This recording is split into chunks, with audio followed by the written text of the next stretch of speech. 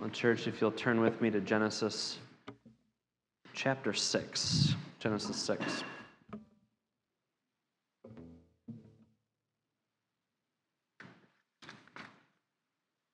We'll begin by looking at verses 5 through 7.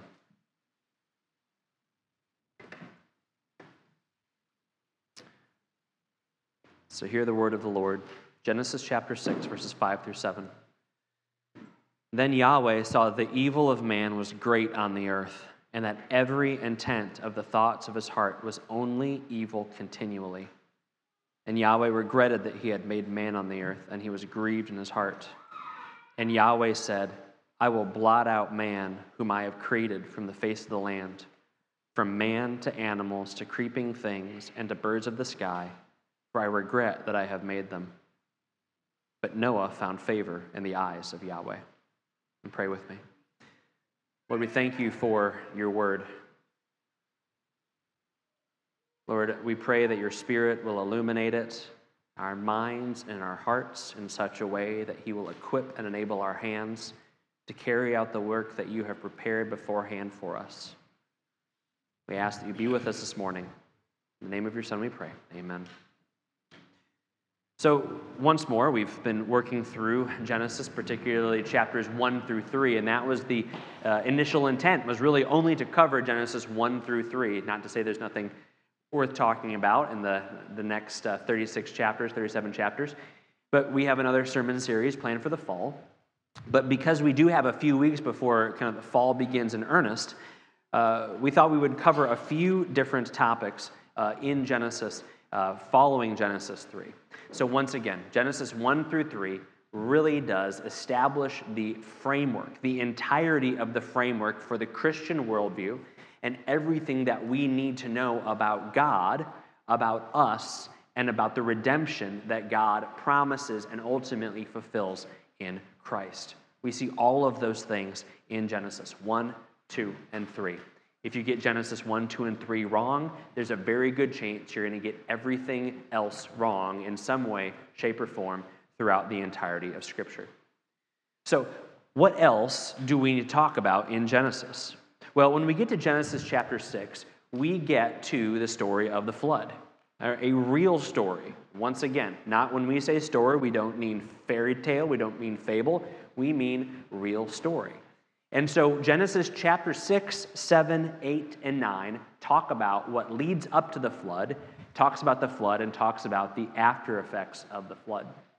Now, this is another essential thing to understand because the flood, being a cataclysmic event, being a global event, and being something that really resets in many ways the creation, is important for us to understand because in this one event, like in Genesis 1, 2, and 3, we have the establishment of who man is, who God is, and we have a very clear picture of what judgment and salvation look like. But beneath all of that, and what we'll see this morning, is that we also see a clearly articulated covenant between God and man. So really everything that we talked about in Genesis 1, 2, and 3, particularly as it related to God and Adam and Eve, was established on the covenant that God made with them. Here's who I am. Here's who you are. This is what you can do. This is what you can't do. If you do the things that you should do, here are the blessings. And if you do the things that you shouldn't do, here are the curses. And that pattern is something that we will actually continue to look at over the next few weeks. We see God have a similar conversation with Abraham. We have God have a similar conversation with Jacob. And we actually see multiple covenants moving forward through the rest of the Old Testament. But for the sake of this morning, because it will continue to re-emphasize and underline some of the concepts that we talked about in Genesis 1 through 3, and because the flood is such a well-known story, Noah and the ark is such a well-known part of Scripture, we're going to look at it today, not necessarily in a narrative sense. I think it's important that we understand the narrative. And real quick, what is the narrative of what happens? The narrative is that man becomes so sinful, as we read this morning in Genesis chapter 6, that God punishes the earth. Notice that the entire world gets punished. It's not just man. It's man and plant and animal. It's the very nature of the earth itself. The terra firma beneath our feet is actually ravaged by the judgment that God brings upon it. But because of his righteousness, because of his obedience, because he is of the seed of the woman, because he is quick to obey God, through God's grace, Noah and his wife and his 3 sons and their 3 wives, along with 2 of every animal, is brought onto the ark. And even though the rains rise and the water comes up and it goes over the tallest mountain and it prevails on the earth for days and days, for 40 days and 40 nights, secure in the ark, Noah and his family are brought through. And so then we have the wonderful story of Noah sending out birds, then them coming back, and then not coming back, and then finally the dove bringing back the branch, showing that there is plant life, vegetation on the top of a mountain. And of course, then the ark comes to rest on the mountain that Scripture calls Ararat, and then the Noah and his family and the animals disembark, at which point he builds an altar for God, and they have a covenant renewal ceremony. So that's the story. You can read it, I promise. And I would encourage you to read it with your children and go through it. But today we're going to talk about some of these greater themes that I think are worth pulling out of this story. And so again, we'll turn back to Genesis 6, verses 5 through 7. Now, I know I just gave the entirety of the Noah and the ark story, but I think it's also worth mentioning how we got to this point. Because remember, we ended at the end of chapter 3, where Adam and Eve are exiled from the garden. Chapter 4 begins with Cain and Abel, and so things go from bad to worse. You have the disregard of the promise that God made that he will provide for Adam and Eve if they don't eat from the fruit, and they eat of the fruit, and then they are exiled, they're excommunicated from God's presence and his temple garden in Eden. And then within a few days, weeks, generations, we don't know how long, their first offspring, Cain and Abel, commit murder. Not both of them. One of them's murdered, one of them commits the murder. And then what we see over the next few chapters is a lot of genealogies, but what those genealogies actually trace is a few things. One, it reminds us of the historicity of Scripture. That this is not myth, this is not fairy tale or fable, but there is actual men that lived in an actual line of succession, one to the next. What it also traces, as we'll see this morning as we get to Noah, is that God is faithful in preserving the faithful seed of the woman. And that is where we get to Noah, a man who Scripture says was righteous. You see the ups and downs, even in those initial generations, those first 100 years of the world's history. And you see some things happen that are definitely not good. Not only the murder of Cain and Abel, but man was given this command to spread out across the world. And this is a command, remember, that was given in the garden when there was innocence. This was not a command that was given subsequent to the fall. This is a command that was baked into the cake of who people are to go and spread out across the face of the earth. But what you'll read as you go through Genesis 4 and 5 is that men decided to stop and to build cities. They didn't go out and spread, they stayed in one place. Inevitably, if God said stay and build cities, they would have spread out because that's just human nature. But men stayed and they built cities. They didn't spread out across the world. And those cities became monuments to man's grandeur, monuments to man's hubris.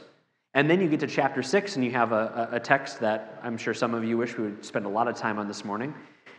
But we have the sons of God marrying the daughters of man. And this is abominable. Whatever the result is, some say it is earthly kings taking advantage of women of a lesser socioeconomic status. Some say that it is the angelic beings breeding with humans.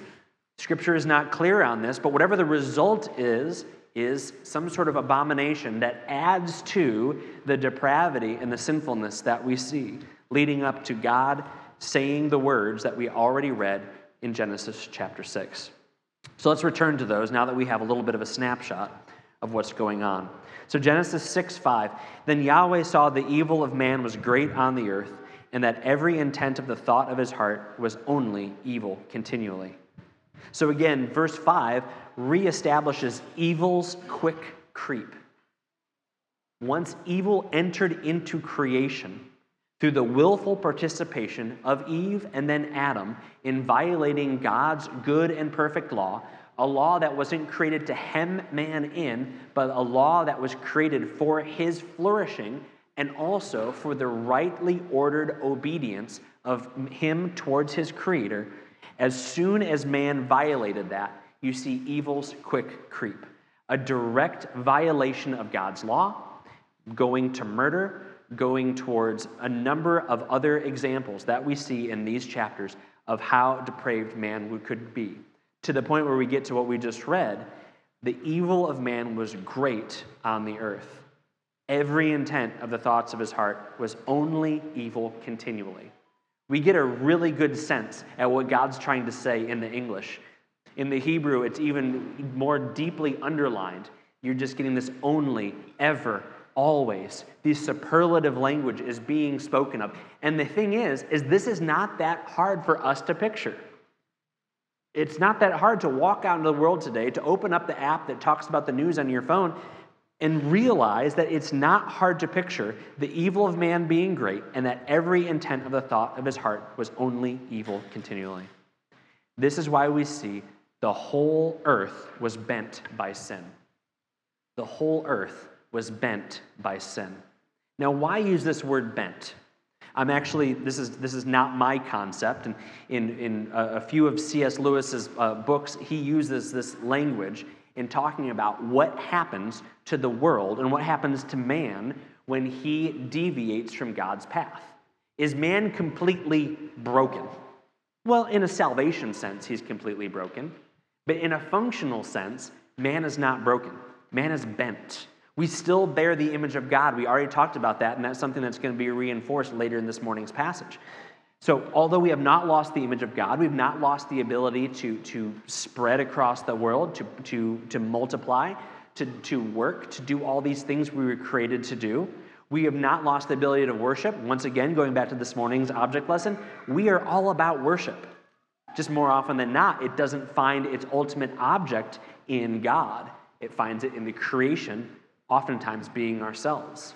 And so the whole earth was bent by sin. Man didn't stop procreating. Man didn't stop worshiping. He just did so in a bent way. Bent tools are not good tools to use. With bent tools, you lose precision. With bent tools, you lose the purpose for which the tool was created. With bent tools, you are actually at great danger of hurting yourself or someone else. And consequently, when man is bent, when the world is bent, things don't work the way they should. And God utters these words, this sentiment of a great calamity that man brought upon himself from leaving Eden up to the point right before the flood. We see growth and development, but that growth and development isn't the right kind of growth and development. It is not technological prowess. It is not growing in understanding how to worship God. It is growth and development of sin and of enmity. Enmity between each other and enmity between man and God. Again, church, this is the way of fallen man. Left to our devices, we are bent, and we increase in our bentness. We increase in our inability to do what is right. We see this in the primordial stages of our world's history, and we see it today in 2023 with all of the technological, academic, and social advances that we believe that we have. If anything, our culture is moving at a rapid pace that exceeds that of previous cultures. The next thing I think that's worth bringing up and worth talking about briefly is what we see in verse 6 and what God references again in verse 7. It says, and Yahweh God, now remember, Yahweh is the covenant name between himself and people. It's a personal name. This is not a distant God. This is the close God, the immanent God, the God that has a relationship that he forged with his people. It says, Yahweh saw the evil of man was great on the earth. And then it says in verse 6, and Yahweh regretted that he had made man on the earth, and he was grieved in his heart. Did God make a mistake? God regrets something. When you regret something, why do you regret things? You chose chicken instead of fish. You wore the black shirt on the sunny day instead of the white shirt on the sunny day. You wore flip-flops for the walk through the city that ends up being many, many miles instead of shoes with good support. I regret my decision. We regret decisions that we make because we make bad decisions. Two things are happening here, and dealing with this kind of language would deserve an entire study on its own, but I want to be clear when we come to texts like this. Language like this demonstrates two things. One, it is anthropomorphic. What does that mean? God communicates to us in ways that we can understand. When something happens that you do that you don't like, what does it feel like? It feels like regret. Now, we know that God doesn't change. Scripture is clear on that. We know that God doesn't make mistakes. Scripture is clear on that. We know that God's will, intention, and plan are perfect. Scripture is clear on all of those things. So when Scripture talks about God regretting, when Scripture talks about God relenting, we see that in a couple other places in Scripture. When we see this as God withholding the calamity he had intended for his people, we see that a lot in the Old Testament, and we actually feel that ourselves. What we're getting is we're getting a picture to allow us to understand what it is like. Not what it is, but what it is like. And we actually see a really kind of poignant way to see that in the second part. It talks about God regretting, but then in the second half of verse 6, it says, and he was grieved in his heart. Does God have a heart? Does God have a physical, beating heart?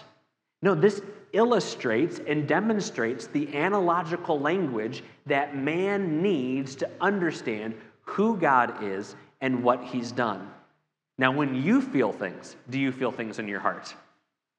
If the MRI machine, would it light up? I mean, your heart rate may increase or it may decrease, it may flutter, but where are you actually feeling things? You're feeling things in your mind. This is physically, biologically, that's where it's happening, but we ourselves use analogical language to communicate how we feel about things and what we know about things.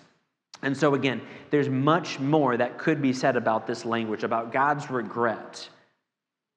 But it's not as man regrets. It's not because of a poor decision. It's not because of a bad choice. It's not because we had two options and we chose one and we should have chosen the other. God is feeling grief over the sin of his creation. Creation, bent by sin, grieves its creator. This shows the loving kindness of God. This shows the compassion of God.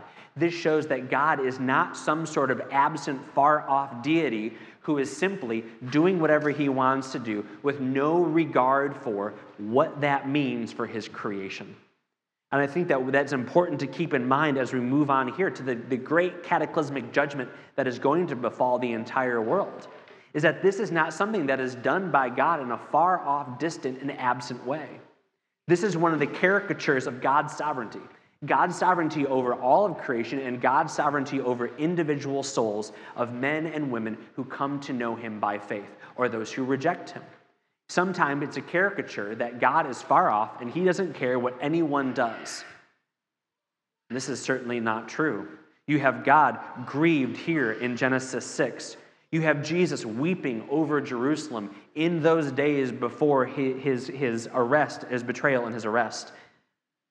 These two examples and countless others in Scripture demonstrate that God's sovereignty in the providential aspects of the entirety of creation and God's sovereignty over the individual salvation of people are both things that can live with one another and are completely in agreement with his affections for and his grief for those who know him and those who don't know him.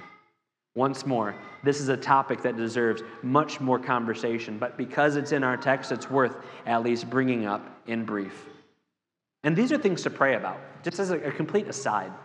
If these are things you struggle with, how can a good God allow bad things to happen? These are things to have conversations about. These are things to come to myself or the elders or anyone else with these questions. But these are things, first and foremost, to pray about.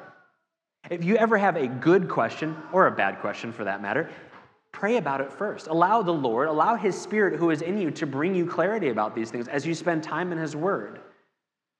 Have conversations. Seek out the counsel of others. But pray about these things. God, how can you grieve that which you made? God, how can you, sovereign and holy, allow bad things to happen? Allow Him to minister to you first through His Word, through His Spirit, and He will give you answers. It's not always an easy process, but these are not ideas, thoughts, and concepts to push away and ignore because they make you think hard thoughts. Church, Christians of all people who have a direct line to the truth through the revealed Word and through the Holy Spirit living in us ought to be the last people to be afraid of hard questions.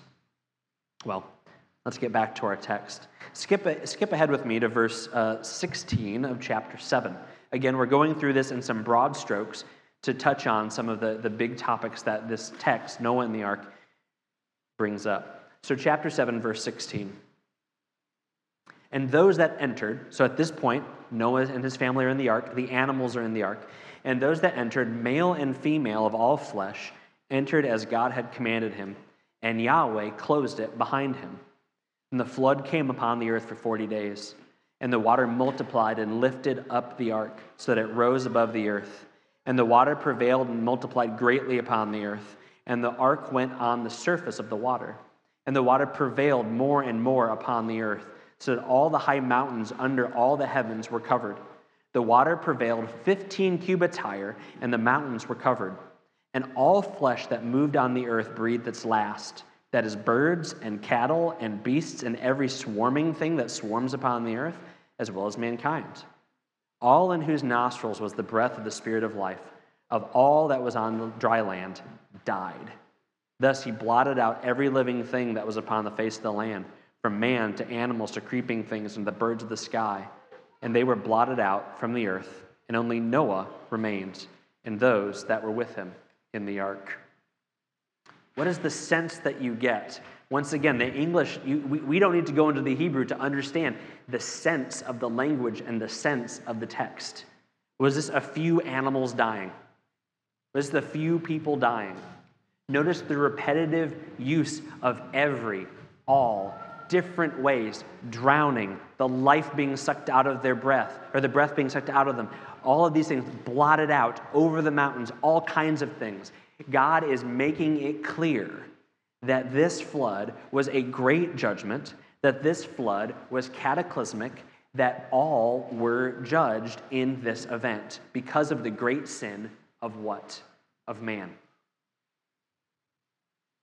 There's collateral damage. We talked about this a few weeks ago. Our sin brings collateral damage to those that are around us. The sin of our father, Adam, brought collateral damage onto the entire earth. The whole earth was judged by God. The whole earth was bent with sin.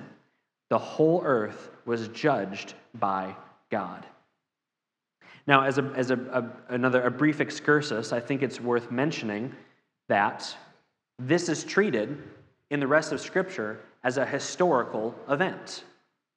This is treated as a historical event. It's not myth, and it's actually treated as a historical event that had global implications. You know, one of the things that we are wont to do as moderns in the 21st century, and this has been really our propensity over the last few hundred years, as we think we've gotten a grasp on cellular biology, as we think we've gotten a grasp on the geological record, as we think we've gotten a grasp on fossils, as we've thought we've gotten a grasp on all of these scientific things, whether they be biology, geology, anthropology, any of these studies, as we think we've gotten a grasp on them, and we've made great progress, we've made great waves, people are making great discoveries, as we feel like what we have to do is take what we think we know now, and we have to find a way to shoehorn it into Scripture. This is something that we talked about back in our second week of this study when we talked about the days of creation. We talked about how God created. And one of the things that has certainly been in vogue over the last 100 and 150 years is saying there's no way there could have been a global flood. There's no way there could have been a cataclysmic flood that covered the entire world. as if we have some record saying it definitely never happened. We have a record saying it happened, and moreover, and this is very interesting, is that we have, across the globe, all sorts of cultures, some that are kind of would be similar to a Western mindset, and some that are incredibly foreign, separated by language barriers, separated by natural boundaries of physically from one to another. We have flood stories, flood myths, flood fables that are found in virtually every culture. It's interesting. We have no record saying it didn't happen, but we have inspired records saying it did, and we have word of mouth throughout the years of people who have said that it did. And then we could go a step further and talk about what would a cataclysmic worldwide flood look like. It would look like mountains being upheaved. It would look like oceans getting trenches, because as we skipped over, it talked about the deeps opening up their fountains. It would see great masses of animals being smashed together and being covered in sediment, and then because of a great pressure, it would cause fossilization and things like that. Once more, things that modern science has given us that comports with what we read in Scripture. Now, church, I'm not a scientist, nor am I an anthropologist, but I think it's interesting that these two things, what we see in a geologic record and what we see as we study other cultures around the world, they do not run perpendicular with what we have in the Word of God. And even if we perceive that they did, how did science in the last 200 years think about the science that existed 100 years before it? It said, oh no, we all got it wrong. Where's science going to be in 100 years from now? Where's anthropology and our study of culture and history going to be in 100 years from now? We cannot be so myopic, so focused, so set in our ways that we think what we have found is settled and it's not going to change. Certainly, science that we were told was settled in the year 2020 is very different now in 2023. We just don't talk about that because that requires questioning. But once again, Christians of all people should be the most eager to question and ask things, because we understand and acknowledge that all truth, scientific truth, all human truth, is God's truth. So we have this cataclysmic activity, we have this global activity, but Scripture itself, the words of Christ himself, treats this as a historical judgment event. Jesus says in Matthew 24 and also in Luke 17 that just as in the days of Noah, so the coming of the Son of Man will be. For as in those days before the flood, they were eating and drinking, marrying and giving in marriage, until the day that Noah entered the ark, and they did not understand until the flood came and took them all away. So will the coming of the Son of Man be. Furthermore, in Luke chapter 3, we're given a genealogy. We're given a genealogy that not unlike the genealogy that we find in Genesis 4 and 5 and in the early verses of 6, takes us from Adam to Noah. In Luke chapter 3, it includes Noah on this pathway to Jesus, reinforcing the historicity of Noah and the events of his life, but also that Jesus is that true seed of the woman that comes in a long line of her offspring, of her seed. We just finished up a study back in the springtime of 1 Peter. And in 1 Peter and in 2 Peter, Peter references Noah, Peter references the flood, and does so in a way that communicates the contemporary understanding of Noah and the ark and the flood, that it was a true historical event. So, it is grounded in Scripture. Christ himself acknowledges the historicity of the whole earth being judged by God. Church, have faith in that. Have trust in that. The scientific record is going to maybe give you a shot in the arm today, and then maybe tomorrow it's going to be a knock at what you thought you knew. What we take from the history of other cultures may be helpful, or it may be completely contradictory. Those things might be nice, but the Word of God, communicated by the Holy Spirit to authors, maybe even communicated by the Holy Spirit from the direct words of Christ himself, these are the things by which our faith is grounded. They refer back to a cataclysmic flood. They refer back to Noah and his family and the animals being preserved. It doesn't make sense to us, but a lot of things don't make sense to us. A lot of things are hard for us to believe. But bear with me for a moment. If you believe that God was able to create the world, whether he created it, as we've espoused, in a very short period of time, or it took him a long time for whatever reason you might believe that.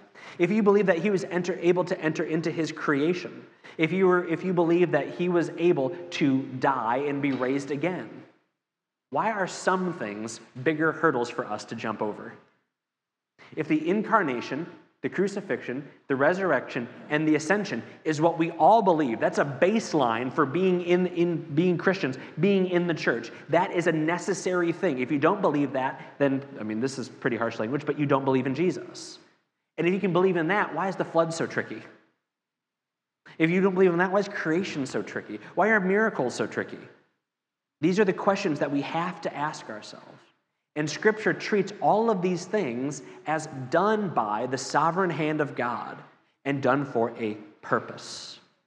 I think that's one of the great reasons why there's so much skepticism about some of these things, about the flood, about creation, about miracles, is that for far too long, the evangelical church has treated these things as Bible stories, full stop. And we haven't talked about what kind of like what we're doing this morning, really but many of the early church fathers, many of the medieval church, the reformers, the Puritans, what their focus was, how do these things teach us something about God and his plan for redemption? They're not isolated stories that aren't connected to one another, and they certainly aren't isolated stories that aren't connected to God's plan of redemption. When we treat them as isolated stories and we teach our children these things as isolated stories, then they can be pulled out one at a time and not dealt with in the cohesive whole that is God's scripture and God's plan for redemption in history. We treat them as cohesive. We treat them as God's plan of redemptive history. And at this point, we see that it's a much greater peril that we enter into when we begin to chip away at what we believe are simply stories. Anyway, back to the text. So what do we see in this, in what we read in Genesis 7, 16 through 23? We see God's judgment and we see God's salvation. And really, in a microcosm, in a boat floating on water, and in those struggling for breath and drowning beneath it, we have a microcosm of how our Creator deals with his creation. We see judgment. God can do what he wills with his creation. We see salvation. The Creator can do what he wills with his salvation. Can we point to God and say, you should have saved all those innocent animals? Can we do that? That's the funny thing is you'll read that. I don't believe in a God that could drown all those animals. And people have very strong sentiments about that. And of course, turn a blind eye to all the atrocities that are not just done to animals, but are done to people today. People that, like animals, don't have a voice. Paul actually deals with this sentiment in Romans chapter 9, where he says, "What shall we say then? Is there any unrighteousness with God?" So ask yourself, do you believe it was unrighteous for God to drown animals and God to drown people? And of course, the flood pales in comparison with what is awaiting the creation at the end of time. Remember that, all right? Is there any unrighteousness with God? May it never be. For he says to Moses, I will have mercy on whom I have mercy, and I will have compassion on whom I have compassion. Church, this is the God-focused theology of the Bible. The theology of the Bible, the theology of judgment, the theology of salvation, what we read in Scripture, what we see here in Genesis chapter 7, what we see in Romans chapter 9, what we see everything in between and on the outsides of those two verses is focused on God being the one who saves and has the prerogative to save, and the one who judges and has the prerogative to judge. When we insert ourselves into the text and say, I don't like how this is going, I would have done it this way, I think fairness should be applied and arbitrated on the basis by which I think it should be arbitrated and applied, then we are not making theology God-focused, we are making theology man-focused. And what happens when we do that? What happens when well-meaning Christians, because of their attempts to be tolerant, what happens when good-meaning churches, in their attempts to be fair, do that? We're right back to that very same sin that we talked about with our children earlier today. God, you look like this. I prefer a God that looks like this. And just like a golden calf, just like a little plastic cow like we used earlier this morning, we are saying, I do not like the way you're doing it. I want to do it my way. We make our theology man-focused, not God-focused. It is God's prerogative to judge and do with his creation as he sees fit because of that fact that he is the creator and also he is the covenant God of that creation. Similarly, God is able to save those who he wishes. We have words about Noah and his righteousness, his obedience. We don't know the nature of Ham, Shem, and Japheth. We kind of see that play out as the days go on. We don't know about their wives. And so actually, there was a great grace in God admitting Noah's children and Noah's children's wives into the ark. Certainly, there's a pragmatism in repopulating the earth and things like that. However, God demonstrates grace in that the very people in his sovereignty, in his wisdom that he allowed into the ark, allowed sin to begin to propagate once again in the weeks and months after disembarking the ark. It really comes back to what we talked about last week, this promise that God made. He promised that the seed of the serpent will strike the heel of the seed of the woman.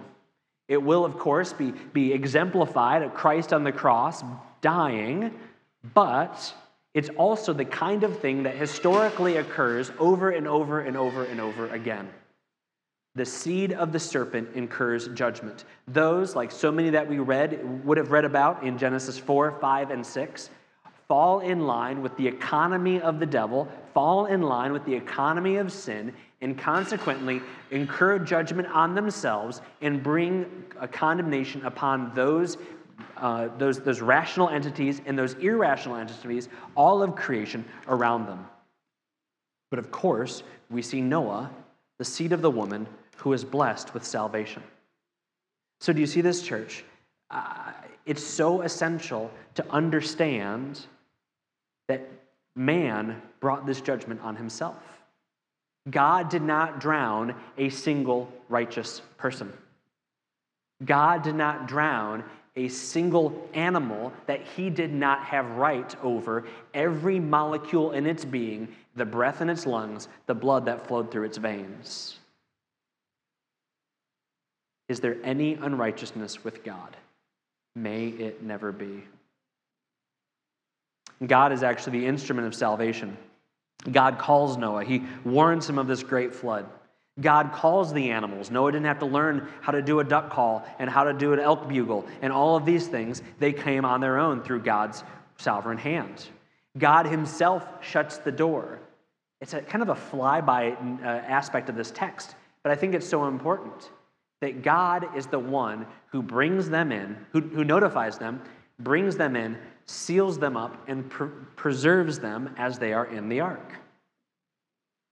So often, so much is said about, well, how much space would have been needed? How much feed would have been needed? Where would they have gone to the bathroom? All of those questions, we think about that, but the thing that is clear in the text is that God took care of it. Once more, if God could create them with a word, why do we struggle with thinking about how he could have preserved them for 40 days and 40 nights? And notice one more thing, what made Noah righteous. He obeyed. In Hebrews chapter 11, it says, by faith Noah, being warned about things not yet seen, this is the interesting thing. No, it wasn't raining, for a lack of a better term. God says everything is going to be underwater. Noah looks up, sees a cloudless sky, and says, I believe you. That might be a little bit crass and childish, but that is, in the book of Hebrews, the example given for Noah's faith. God, everything else says sunny day, but I trust you. I mean, that's a great challenge for us. God, I feel like I'm pretty self-sufficient. I feel like all of the blessings of my daily bread come from the fact that I work a job and that I can drive myself to the store and I can pick the white or the wheat and that I know how to eat it. I feel like I've got this taken care of. God says, you need me for that. And our faith is demonstrated.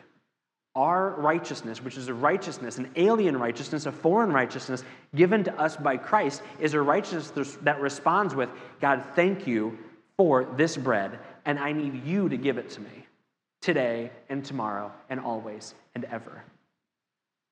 Hebrews says, Noah, being warned about things not yet seen, in reverence prepared an ark for the salvation of his household, by which he condemned the world and became an heir of the righteousness which is according to faith. In reverence, Noah prepared the ark. So many things we could talk about. This is the problem with going fast. But we're going fast. So the whole earth was bent by sin. It was out of order. God brought it back into alignment. The whole earth was judged by God. And thirdly, we'll look about the whole earth receiving a promise. Turn with me to chapter 8, verse 20. So this is after they disembark. All the birds got sent out, all those good things happen. Verse 20. Then Noah built an altar to Yahweh and took of every clean animal and every clean bird and offered burnt offerings on the altar. This is maybe not appropriate. All these animals just got spared. It's like, well, what were they for? There's a certain creation reality there. These animals, every clean animal, every clean bird, were saved for what? For sacrifice. These animals were preserved from drowning simply so they could have their throats cut on an altar once the waters receded. God had a plan. God had a purpose. God has a priority. God has a provision. Verse 21, and Yahweh smelled the soothing aroma, and Yahweh said to himself, I will never again curse the ground because of man, for the intent of man's heart is evil from his youth, and I will never again strike down every living thing as I have done. Notice there what it says. I will never again curse the ground because of man, for the intent of man's heart is evil from his youth. Is Noah perfect? Are Ham, Shem, and Japheth perfect? No. God did a great judgment and cleaned the slate in many ways, but God himself acknowledges here in this text that he knows that man is still fallen, and so we shouldn't think anything different than that. Verse 22, this is God's song of promise. While all the days of the earth remain, seed time and harvest, and cold and heat, and summer and winter, and day and night shall not cease. What we see here is a covenant made in blood. Even after all the death that happened, this was a death of judgment. We now have blood spilled for covenant, blood spilled with a purpose. And in that, God promises that he will sustain the earth until judgment day. Now, boy, talk about a can of worms. What this illustrates is that we're not going to wreck this earth with our aerosol cans and our diesel fuel. Does that mean that we act wantonly with these things? Does that mean that we do the opposite of whatever saving the whales is? Does that mean that we don't pay attention to these things? We pay attention to these things because that's part of the creation mandate that we've been given. But God, in his word, tells us that the earth will remain. We're not going to be able to break it, but that doesn't mean that we try to break it. We take care of it because it has been given to us. But God will, and he's promised to sustain it. If you believe that he has promised to sustain your soul, then in that very same breath, he's promised to sustain this world. You can't have one without the other. But as an image bearer, then we are good stewards of the creation he's given us. Then look at what it says in verse 1 of chapter 9. This is a bad chapter break. I'll take it up with the people in the Middle Ages that did this. And God blessed Noah and his sons and said to them, "Be fruitful and multiply and fill the earth." What does that sound like? It's a reiteration of the creation mandate. So sometimes it said God started over from scratch with Noah. God didn't start from scratch. God is simply reiterating to a new people in Noah, that the same creation mandate, the same expectation still stands for him. Be fruitful, multiply, fill the earth. Y'all didn't fill the earth last time, and judgment came from that. And not to spoil the story, they're not going to do it well. They're going to build a tower, but that's for another day. Continuing in verse 2, and the fear of you and the terror of you will be on every beast of the earth, and on every bird of the sky, with everything that creeps on the ground, and all the fish of the sea. Into your hand they are given. So verse 2 is very important, church. Verse 3 as well. Every moving thing that is alive shall be food for you. As with the green plant, I give all to you. To which we all say amen. About the living thing part, the green plants are okay.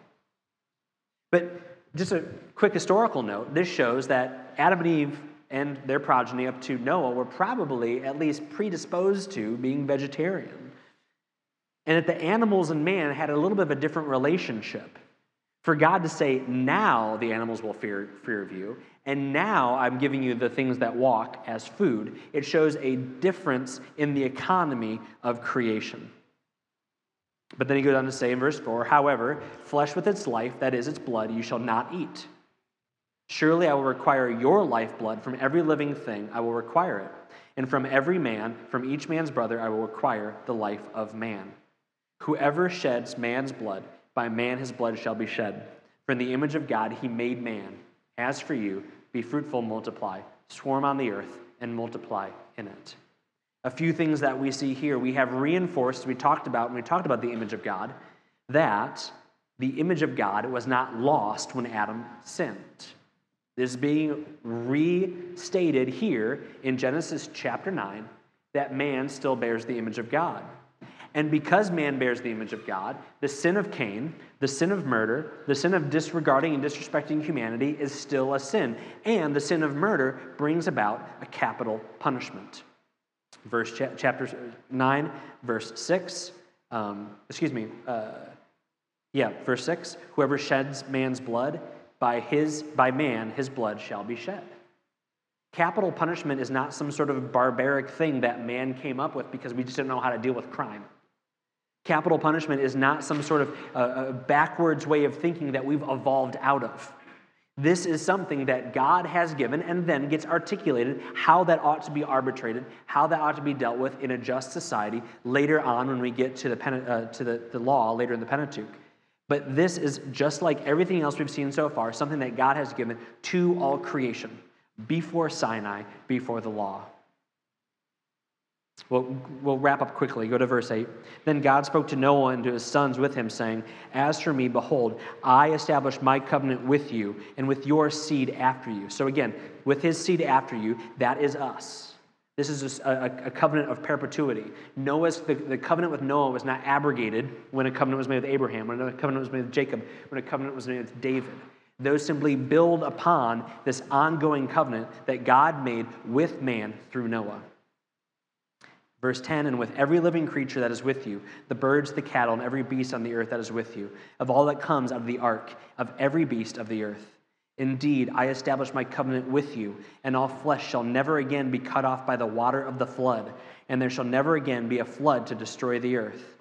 Then God said, This is the sign of the covenant which I am giving to be between me and you and every living creature that is with you for all successive generations. I put my bow in the cloud, and it shall be a sign of a covenant between me and the earth. And it will be when I bring a cloud over the earth that the bow will be seen in the cloud. And I will remember my covenant, which is between me and you and every living creature of all flesh, and will never again shall the water become a flood to destroy all flesh. So the bow shall be in the clouds, and I will look upon it, to remember the everlasting covenant between God and every living creature of all flesh that is on the earth. And God said to Noah, "This is the sign of the covenant which I have established between me and all the flesh of the earth."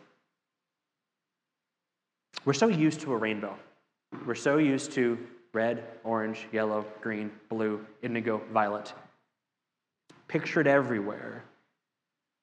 But notice how God is talking about it, about setting his bow down.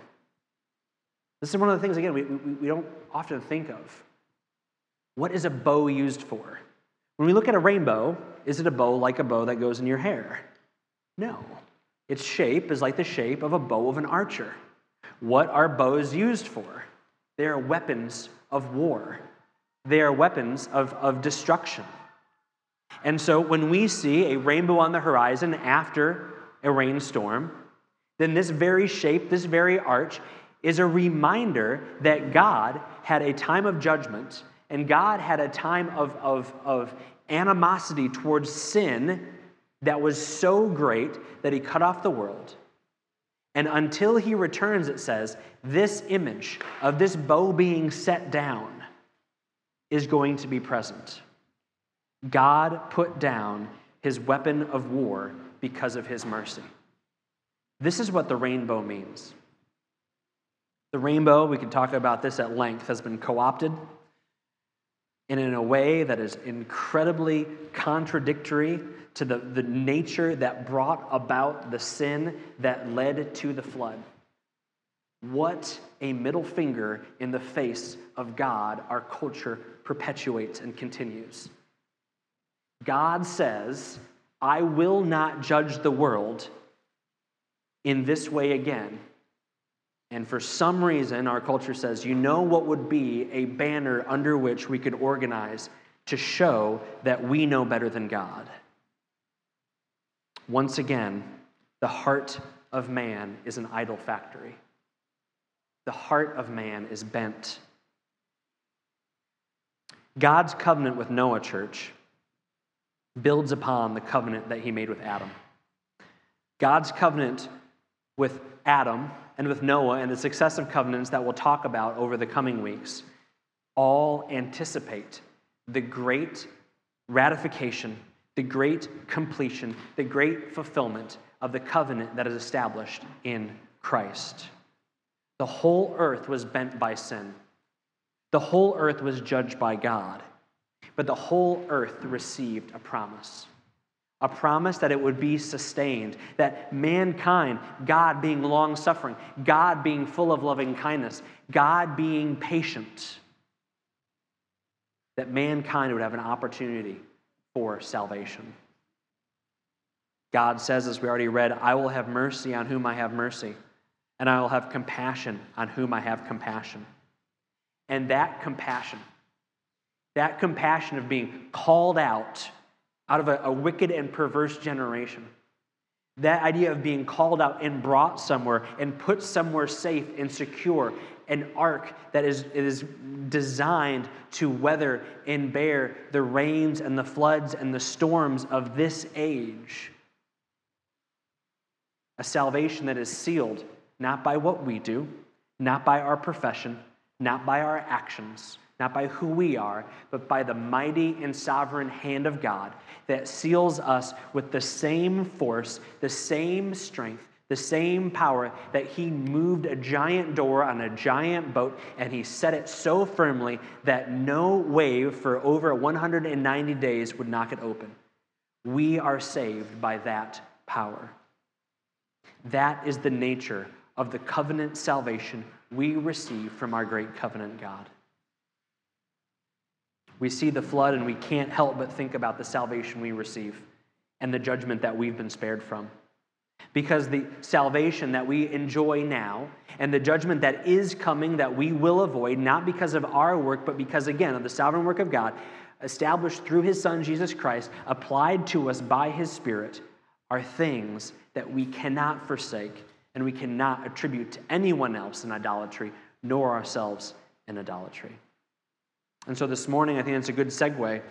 We do not worship juice. We do not worship bread. There's nothing about the wine and nothing about the cracker that imbues some sort of value on its own. But through our faith, we acknowledge and we confess that Jesus Christ is spiritually present with us as we take the supper. It is a great and wonderful blessing we get to participate in. But we also get a warning of not just salvation that is pictured and that is communicated in these elements, but also judgment if we take it in an unworthy manner. If we take it in a manner that forsakes the high cost at which the body and the blood that this cracker and this wine represents. And so my warning to you, church, and not in a way that puts me in the same position as Noah, but in 1 Peter we read that Noah was a preacher of righteousness. And so I'd encourage if you are not in a place where you can worthily take this, if you do not know Christ, then please stay away because judgment is coming. However, if you know Jesus Christ, come to this with open arms. Come to his table with great joy and receive the blessings that come from the great sacrifice and the great salvation of Jesus.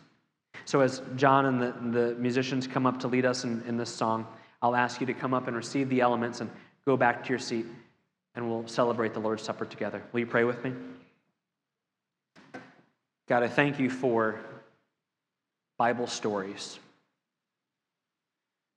Thank you that you did not give us a statement of faith or a confession or a creed, and we can just memorize 10 or 100 points and that we get it. But that because you are the real God of real history, a real man named Noah, who was working hard until one day a raindrop fell, and then endured so many things, he himself bearing witness to the great judgment that is the result of sin, and that his account and his life and the events surrounding it, particularly your salvation, was recorded for our benefit. Lord, give us the faith to believe, because, Lord, we trust that you sent your Son, Jesus Christ, so much better than a wooden ark, so much better than 40 days of being preserved. But for our lives, for our very souls, he saved us. Lord, we do not forget that you have mercy upon whom you have mercy, and compassion upon who you have compassion. We come to you as bent, broken beggars, acknowledging our salvation was bought by a great price. We thank you for that. Keep that in our hearts and minds as we come before you and your table. In the name of your Son we pray. Amen.